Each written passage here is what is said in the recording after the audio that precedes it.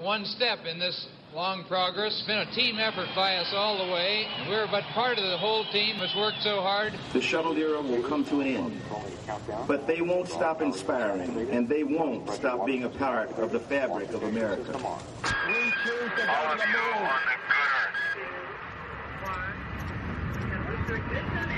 That's one small step for man, one giant leap for mankind.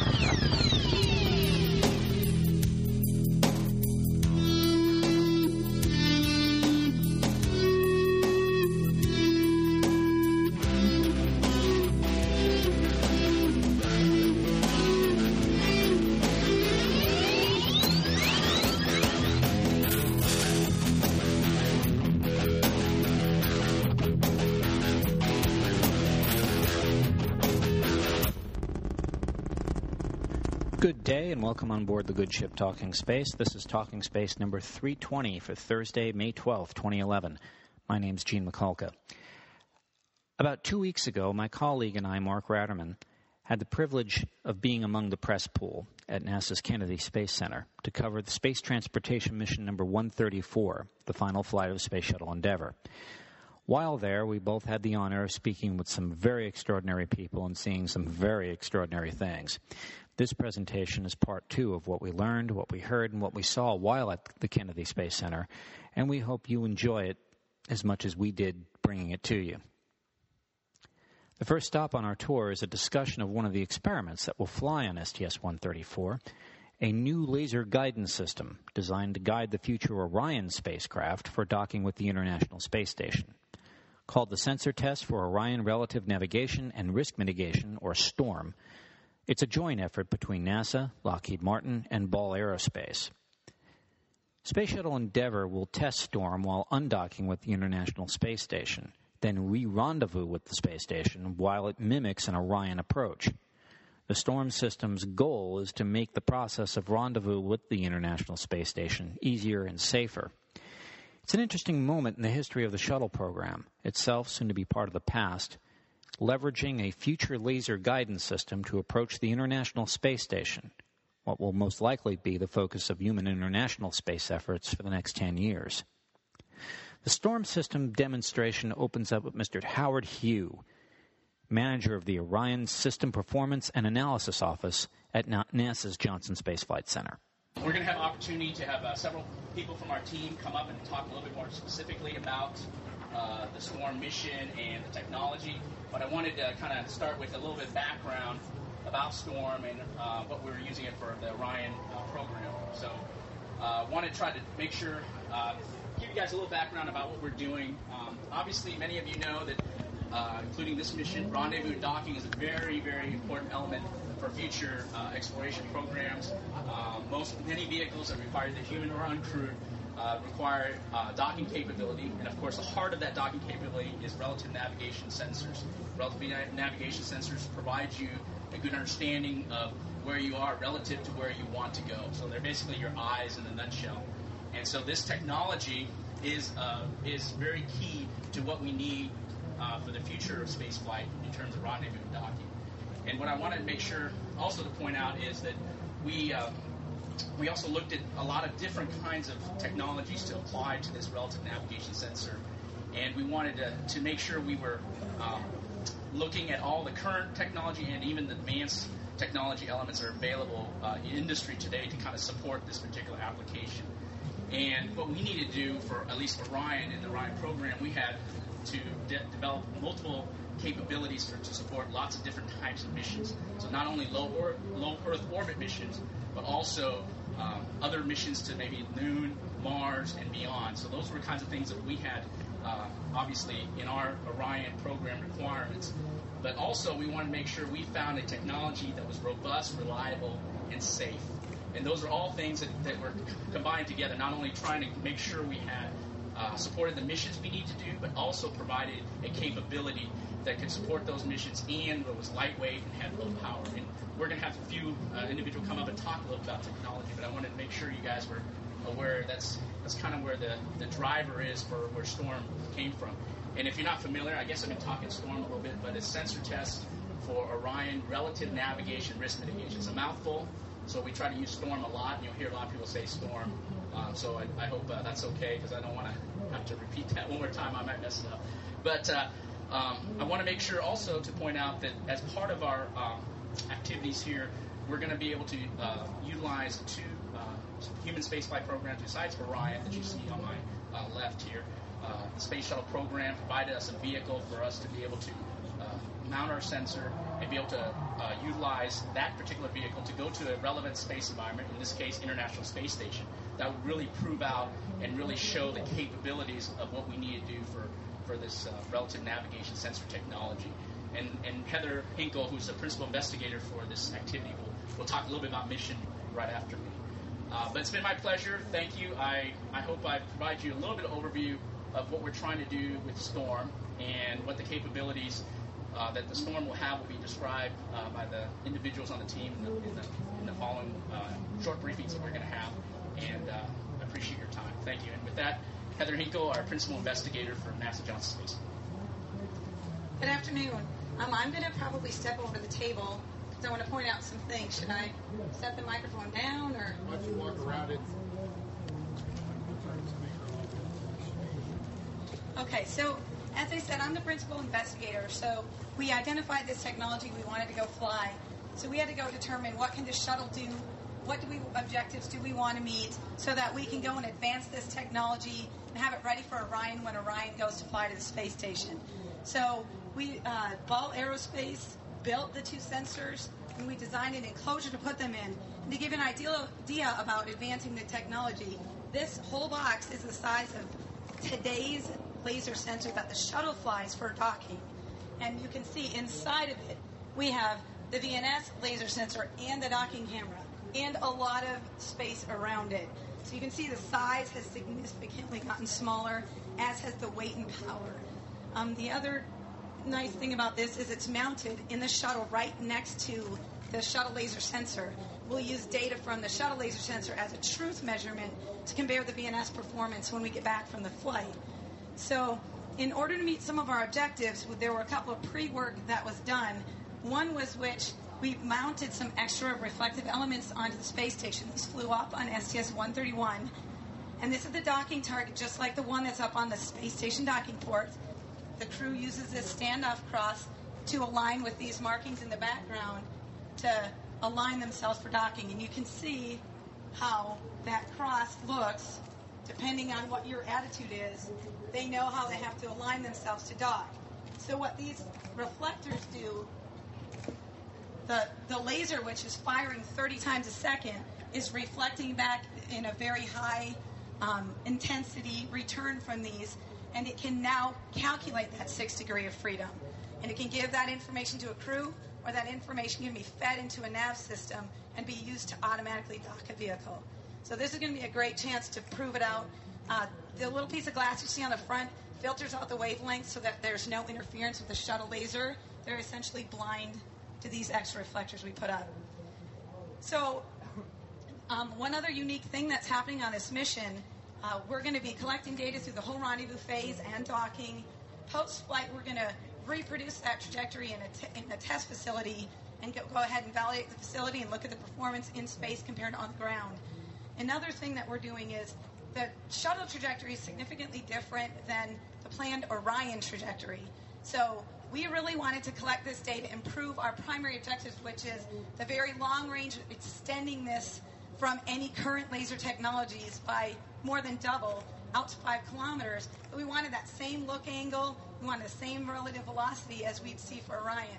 So after they undock and fly around, they're coming back. They're going to go away and come back on exactly the Orion trajectory. So we're really going to prove out this technology, advance its level and readiness, and reduce that risk for Orion when it does its rendezvous and docking. We'll continue to track all the way through 5 kilometers separating.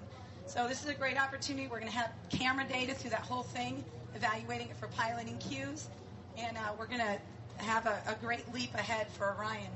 So I'm going to turn it to Frank Novak. He's our project manager for STORRM, and he's going to talk about the data we're going to collect. Thank you.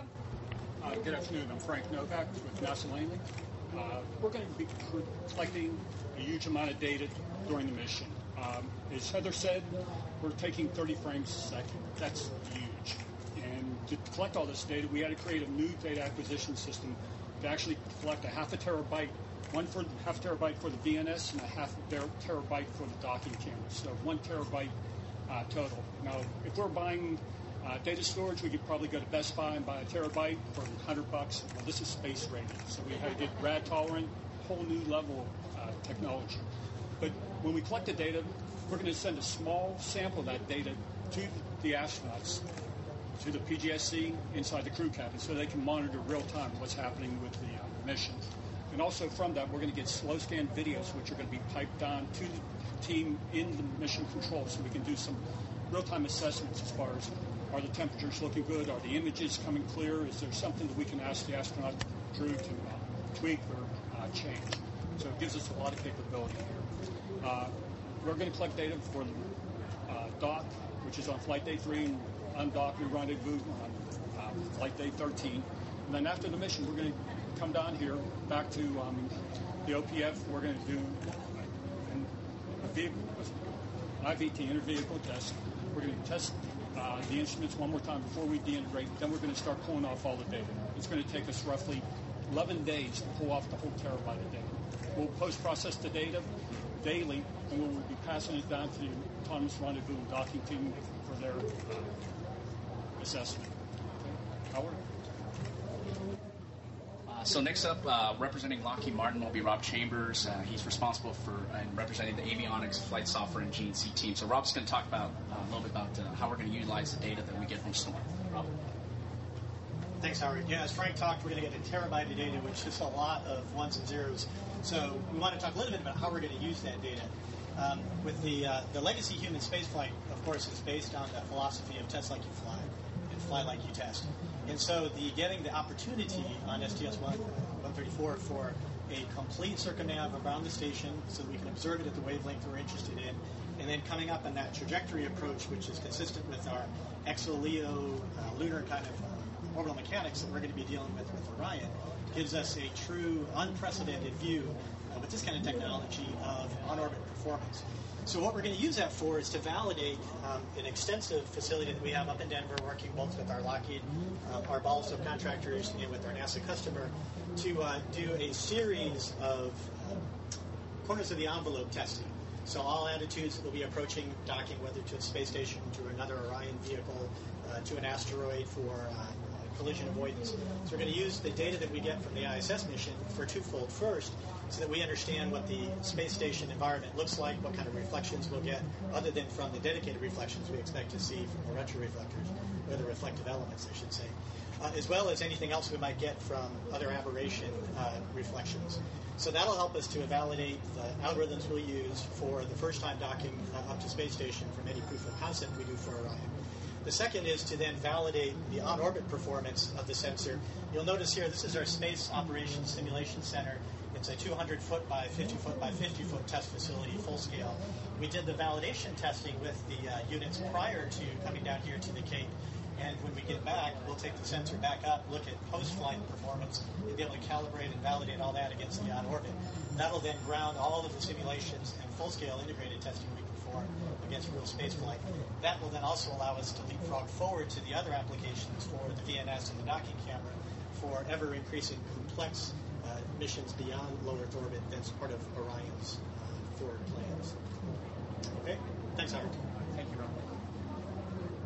Next will be Jeanette Domber. She's going to talk a little about technology. She's representing Ball Areospace. Thanks, Howard. I'm going to talk a little bit about the cross-cutting technology in our sensor suite. Here you see a replica of the sensor box that is currently installed on Endeavour. It holds two instruments, the VNS, the Vision Navigation Sensor, which is a flash LIDAR system that provides us with range data and a 3D image of what we're looking at. The range of this sensor operates from a little over 3 miles out to within 5 feet. Currently, the shuttle uses 3 different sensor systems to operate over this range. It does house an eye-safe laser, and it doesn't have any moving parts, which gives it high reliability. It's also built upon previous generations of test systems that we've developed at Ball, but this is our first opportunity to go ahead and fly one of these flash LiDAR systems in space, so we're very excited about that. The second sensor is the docking camera. The docking camera has 16 times higher resolution than the current camera systems available on the shuttle, and it's also built almost entirely out of off-the-shelf components.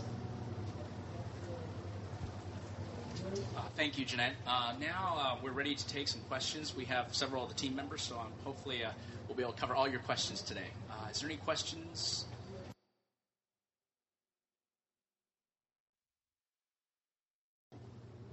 Gene Mikulka, Talking Space. How close will the shuttle go ahead and mimic the Orion trajectory? Because I know that, obviously the shuttle's a lot bigger and a lot heavier than the Orion. So, how accurate will be the numbers as opposed to? So the trajectory, it will follow the same exact trajectory with the same delta height offset from the station orbit. Now the burn, like the terminal phase initiation burn, the size of that burn will be slightly different because the Orion vehicle's mass properties and jets are slightly different. So the burn itself will be different, but the trajectory it puts it on is the same as the Orion one.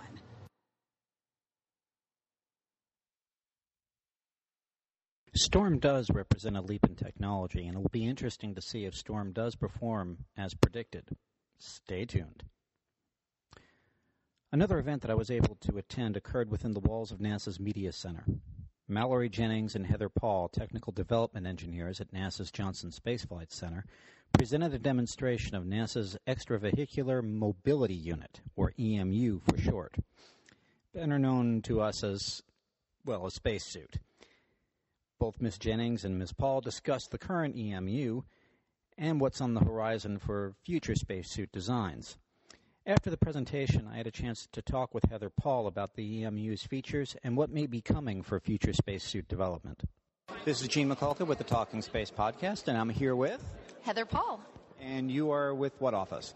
Johnson Space Center, and I'm a project engineer with Advanced Spacesuit Life Support Design. Wonderful. Now, we have I wish this was video here, but we have a spacesuit mock-up. This is definitely a mock-up, correct? Absolutely. Now, parts of it have been used in our training program, and it's possible that other parts have flown in space as well, but all of the parts that you see here have been downgraded so that we could have it for you to see today.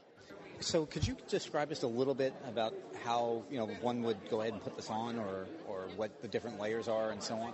Absolutely. Our spacesuit, the U.S. version of the spacesuit versus the Russian, it's very different, but ours is very modular.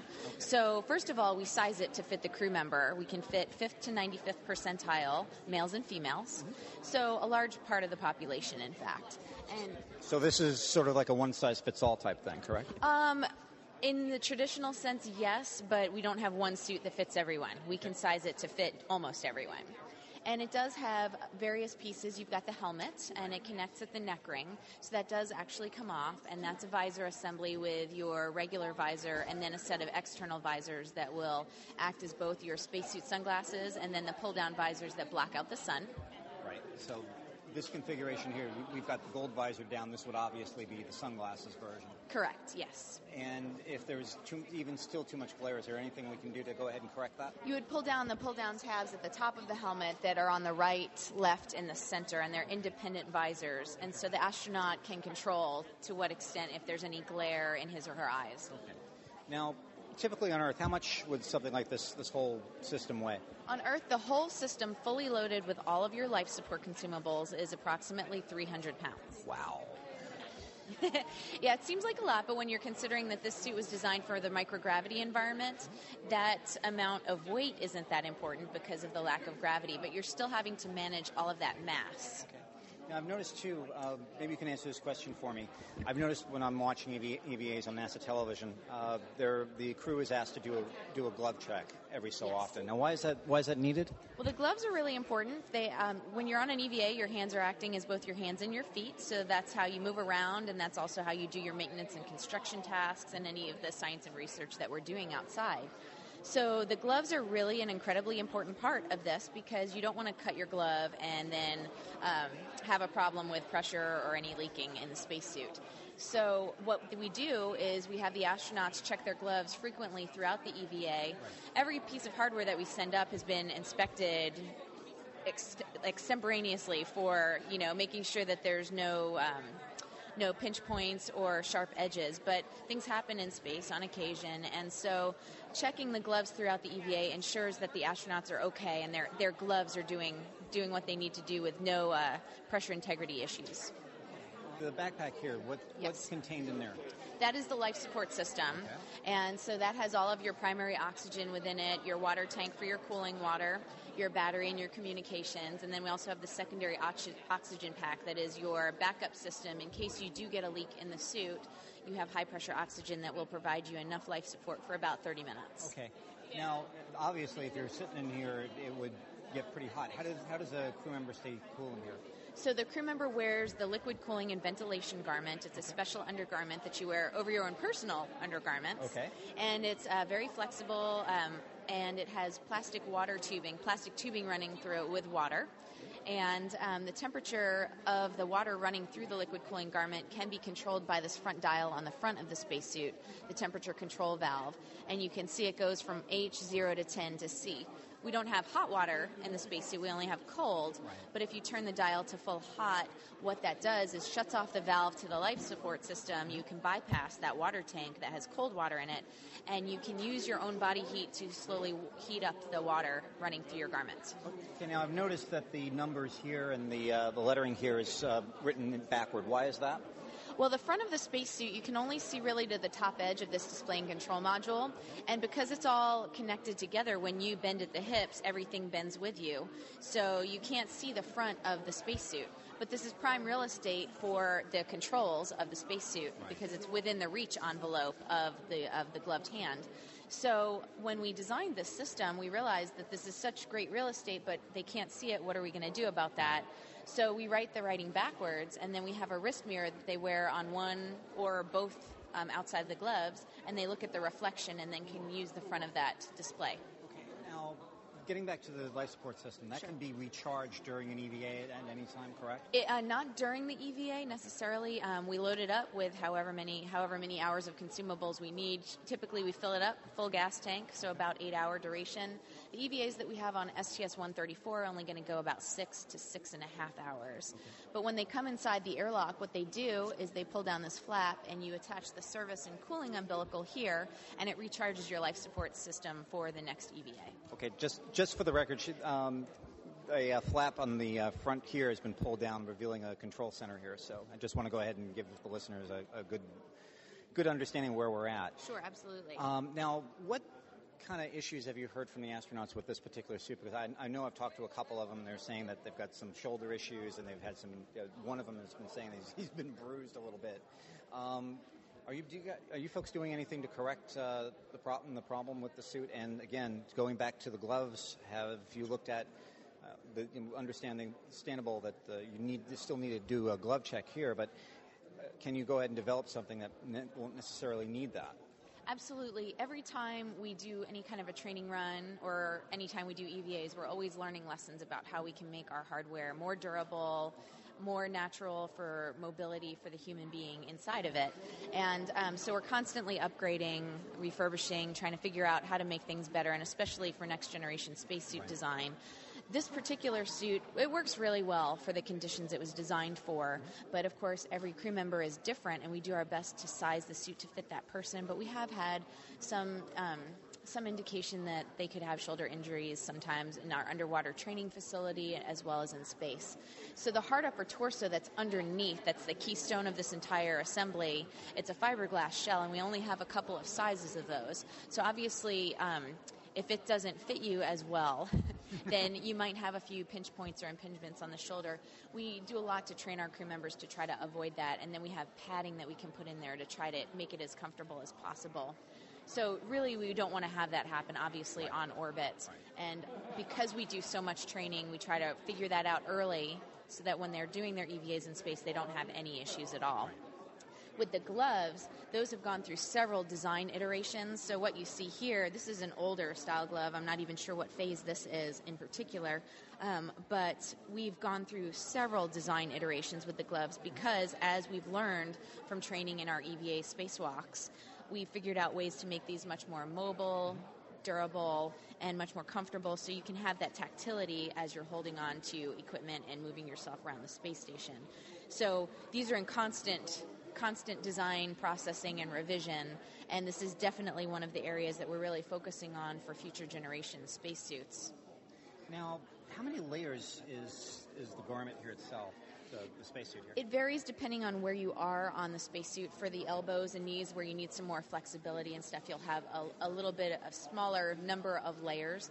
But overall, what we have is the inside pressure layer, then a Dacron restraint layer, then a neoprene layer, then 5 to 7 layers of aluminized mylar, and then your outer fabric, which is the ortho fabric. Wow, that's a lot. Now, you were talking, too, about the next generation spacesuit a little bit. Yes. What's on tap now? Obviously, one more question, too, with reference to this, though. Sure. The longevity of a suit like this, how long would you go ahead and keep it in service?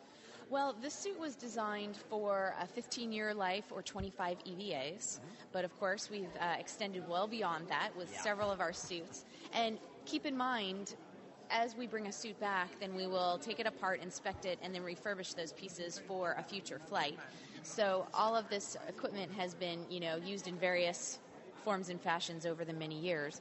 But looking at future suit design, where you might be living on the surface of the moon, Mars, someplace else for much longer than 14 days or so, we're trying to create our hardware so that it can sustain 100 EVAs. Wow. So 4 times the lifespan that we originally created this suit for. And if you consider if an average EVA is 8 hours, that's 800 hours of useful life. And of course you want your factor of safety in there. Yes, definitely. Which is 2.5. So you guys can do the math to figure out how many hours of just pure usage time we're trying to beef this equipment up for. Kids, there's your homework assignment. I've heard on a couple of EVAs that the reason why I went back to the life support system is I've heard a couple of times where a crew member will go back in and try to recharge the suit, or they've been requested to recharge the suit. Yes. What exactly are they doing? On occasion, they'll need to do that if we still have a lot of tasks to be done, and perhaps they've gotten a little too excited on their EVA and either started blowing down their oxygen a little too quickly, or if they're having any kind of battery issues or anything like that. It's not something that we necessarily like to do because it takes time away from the tasks at hand, but they can recharge if necessary. Okay. Now, how long would it take for one individual to get into this particular suit? If you're talking about everything from making sure you're ready for your EVA that day, it takes about an hour and a half or so, and that includes putting on the equipment and then doing all of the checkouts to make sure your oxygen is flowing, which that's pretty important, making sure that your suit seals are correctly together so that you don't have any leakage points, and everything is working from your life support system.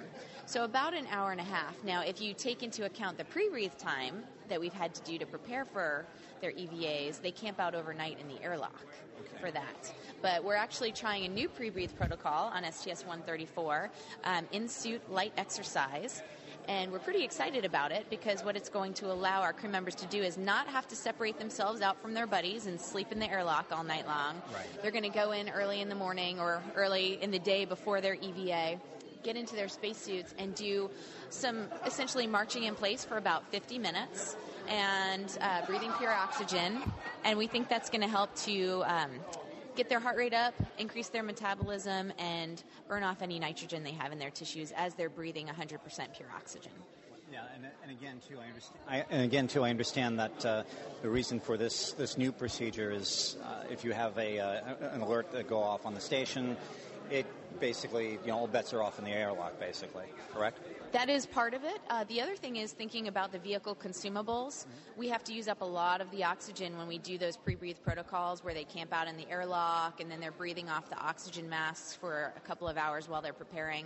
So it's also for consumables. We want to keep as much oxygen on station as we can so that we don't have to create more of it or bring more up. Do you see a next-generation station suit coming down the pike, or will you basically stay with this design static all through the space station program? I think inevitably as technology evolves, we will be updating our spacesuit technologies as well. I believe there are some plans to do a detailed test objective in the future where we send up some of our new technologies for spacesuit design and test them out. So we'll have to stay tuned and see how things progress. We hope the next suit, we're designing it for a trip to Mars or the Moon, I hope. Yes, me too. I want to thank you so much for spending some time with us today. Thanks a whole bunch. Absolutely, my pleasure. Thank you. Thank you. As part of what NASA called the Now and Future Tour, we got a chance to visit Orbiter Processing Facility number 2. This is usually Endeavour's home. However, Space Shuttle Discovery now sits inside.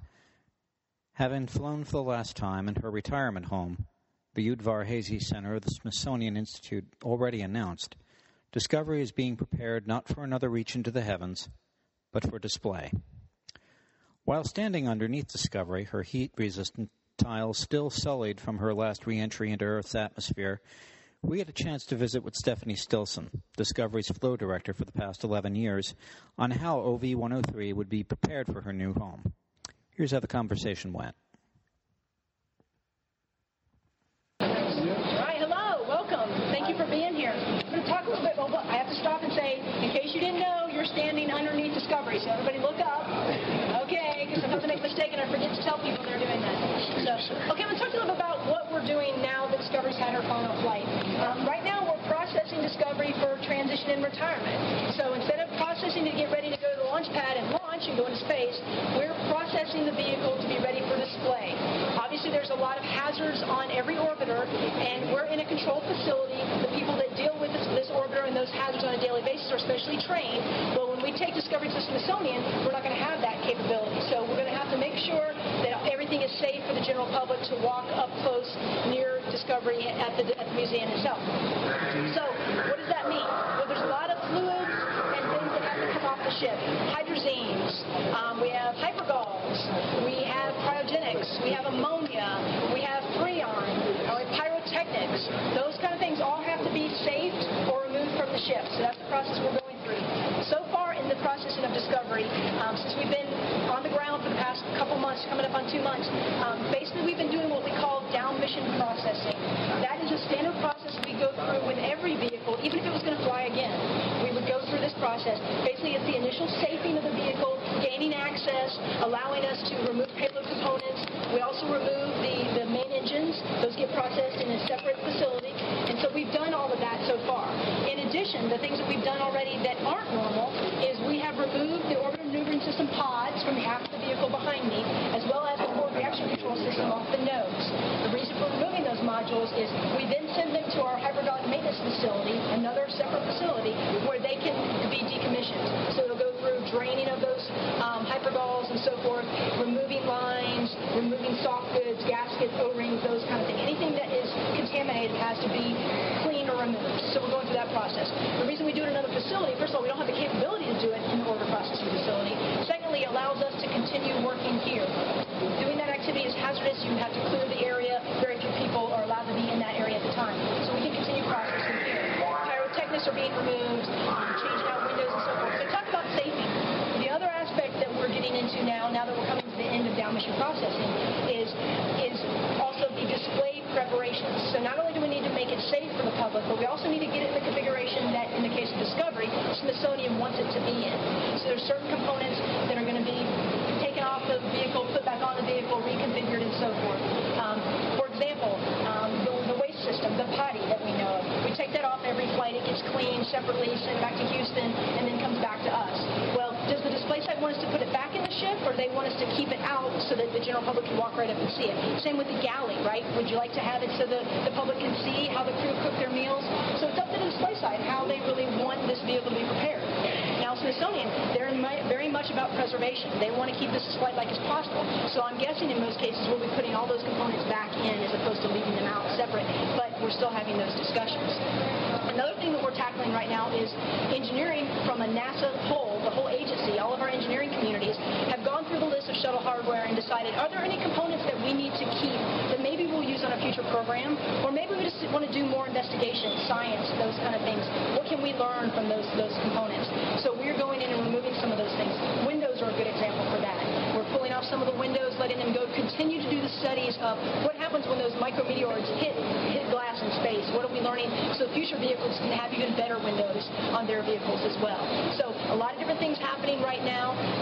A lot of work happening, not right now because we're only working one shift a day, so most of folks are gone for the day now, but we are very busy with Discovery. We will spend total of about 11 months getting Discovery ready to ferry to Smithsonian. So that's the activity we're going through. So February timeframe is what we're looking at for when we'll be ready to ferry. When I say ferry, that's when we put her on top of the 747, the shuttle carrier aircraft, and then we're able to fly cross country and then unload that flight. Okay? Questions so far? Are these the tires she landed with? These are not. These are what we call roll-around tires. They're old tires because when we move the vehicle, we'll move it on the tires. They have been used before, but they're not the actual flight tires that 133 had. Okay, but did these have flown? I don't know if these have or not. We keep spares. They could very well have flown. I don't know the pedigree of these. Just that they're good enough for us to roll around on. So, yeah. Has the Smithsonian been in contact with you as far as their requirements are concerned? Yes. What we did is we came up with a generic, what we call a baseline configuration that we gave to each of the display sites now that we know who those display sites are. And so we actually had a kickoff meeting last week with all the display site representatives and talked through that. So they're off looking at that list, seeing how they want to change it, coming up with their special requests based on that. Thank you. Sure. Before we end the show, I'd like to go ahead and thank everyone who took the time to talk to us while we were over at the Kennedy Space Center, both NASA contractors and NASA civil servants alike. They were showcasing for us what they do on a daily basis to support our nation's space program, and we were all too happy to go ahead, absorb it, and send it over to you. I'd also like to go ahead and thank my colleague Mark Ratterman, who gave me a lot of latitude during our time over at Kennedy Space Center. He's a true gentleman.